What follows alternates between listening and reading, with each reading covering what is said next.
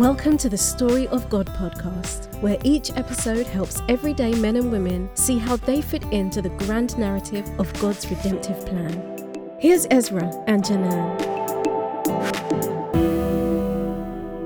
What is the root cause of anxiety? That's what we're going to be talking about today from Matthew chapter 6. And Janan, we're several episodes into this, and we need to remind listeners to do the all-important thing and subscribe. Yeah. So exciting, isn't it? I know. But when you subscribe, you get like all kinds of cool benefits, like this podcast coming to you every single day. You don't even have to do anything. It just magically shows up in your inbox. It's amazing. What more could you want? Yeah, precisely. Matthew chapter 6, verses 19 and following.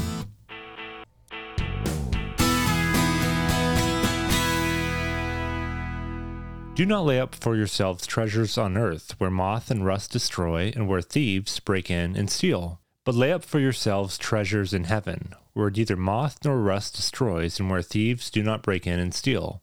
For where your treasure is, there your heart will be also. The eye is the lamp of the body. So if your eye is healthy, your whole body will be full of light. But if your eye is bad, your whole body will be full of darkness. If then the light in you is darkness, how great is the darkness? No one can serve two masters, for either he will hate the one and love the other, or he will be devoted to the one and despise the other. You cannot serve God and money. Therefore I tell you, do not be anxious about your life, what you will eat or what you will drink, nor about your body, what you will put on. Is not life more than food, and the body more than clothing? Look at the birds of the air. They neither sow nor reap nor gather into barns, and yet your heavenly Father feeds them. Are you not of more value than they? And which of you, by being anxious, can add a single hour to his span of life? And why are you anxious about clothing? Consider the lilies of the field, how they grow. They neither toil nor spin. Yet I tell you, even Solomon in all his glory was not arrayed like one of these. But if God so clothes the grass of the field, which today is alive and tomorrow is thrown into the oven, will he not much more clothe you, O you of little faith? Therefore do not be anxious, saying, what shall we eat, or what shall we drink? Or what shall we wear? For the Gentiles seek after all these things, and your heavenly Father knows that you need them all.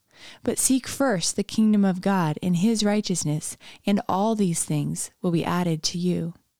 Therefore do not be anxious about tomorrow, for tomorrow will be anxious for itself. Sufficient for the day is its own trouble.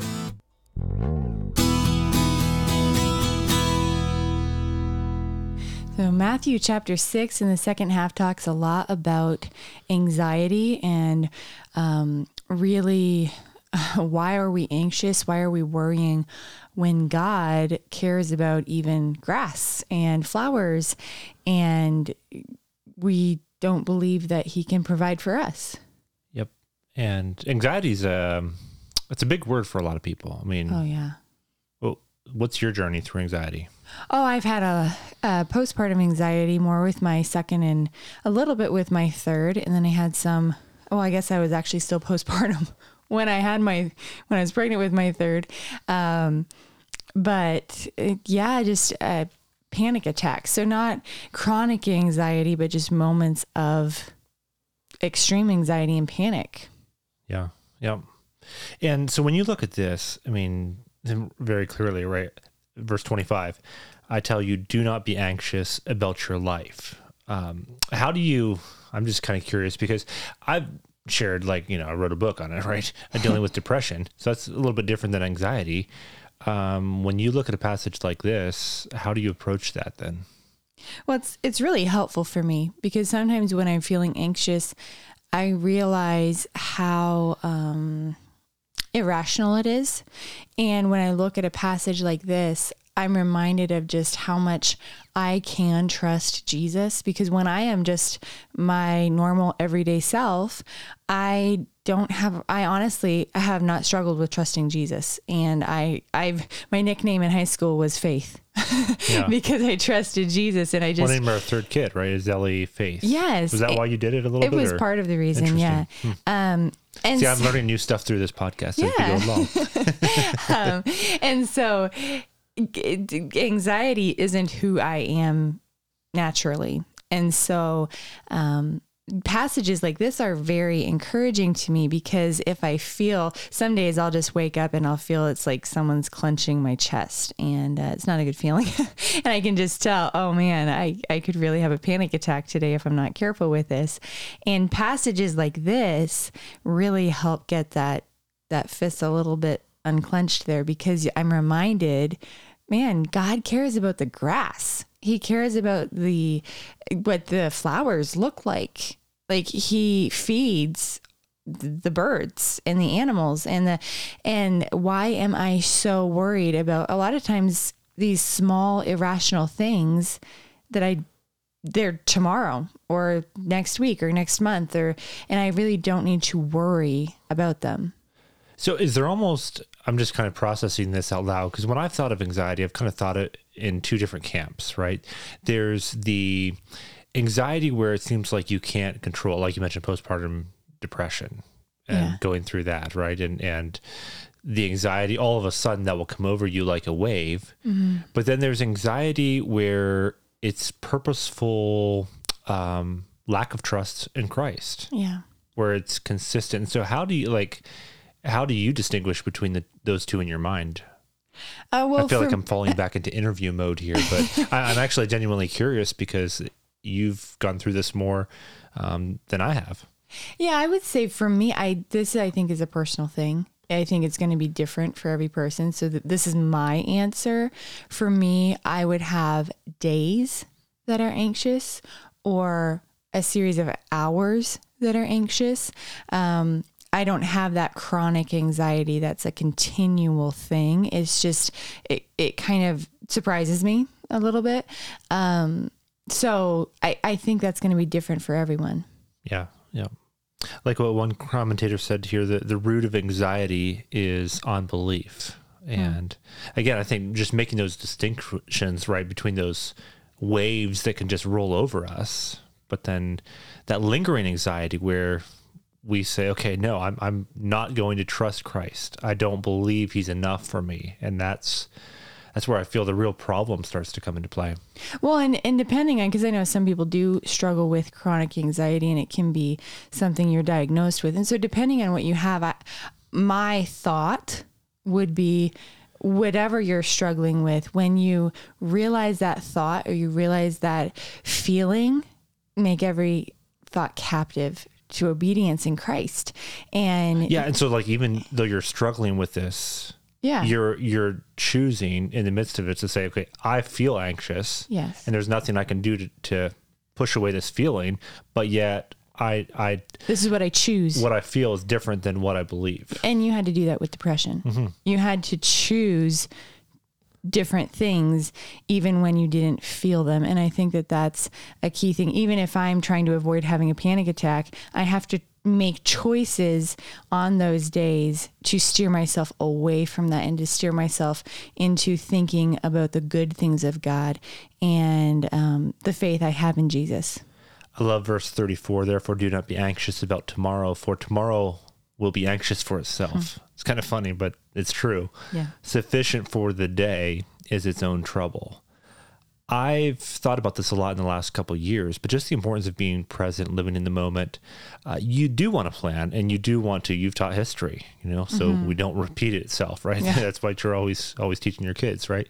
But there's such tremendous value with living in the present and just saying, okay, this is where I'm at, and God has graciously got me to this point, and I can trust him where I'm at. Yeah, I love that verse. It really has helped me, especially for me. One of the things that can cause anxiety the fastest in me, well, there's a couple things: screaming children, and paperwork. You might actually be able to hear one of those in the background right now. Yeah, she's actually going right now. But paperwork. And paperwork is something I will literally tell myself this first. And I will say, especially if there's nothing I can do on that day about it, I will say, okay, that's for tomorrow. I don't have to think about it for today. So that's actually something, as you're listening to this today, that you can practice. If there's something on your mind today that's maybe not something you can even deal with today, don't keep worrying about it. Tomorrow has enough of its own trouble. And I tell myself, if I've done everything I can do, then I'm okay. Yep. And just do what you can do today and take those thoughts captive. I know there's probably a lot of listeners here that struggle with anxiety, struggle with depression, any of those mental health things that we deal with. And I want to just encourage you to, even in the midst of those, even though they're very, very real things, take your thoughts captive and make them obedient to God's word. Yeah, I think, and this is, again, going back to the theme of our podcast, but renewing our minds in the story of God, right? And the role that we play in God's grand narrative. And God has a grand story that he's painting throughout human history. And for some reason, he's allowed those in our audience, right, to struggle with the things that we struggle with. And I think the key then is to say, okay, how can I leverage this, if you want to use that word, the pain, the thorn in our flesh that we have that we wish would go away, yet it still lingers. How can we leverage this to heighten our dependence on Christ and recognizing that our feelings and emotions are different than what we believe? And so, Janann, why don't you just close us out here? Well, my last thought is... So we can go put our crying baby here back to sleep. Well, my last thought, and I'll try to make this quick. I remember when Ezra was going through depression, one of the things that stuck out to me the most on one of the hardest Sundays, we were visiting a church and the pastor talked about praise. And he said one of the highest forms of praise is praising Jesus when you do not feel a thing. And so I want to encourage you today to do that.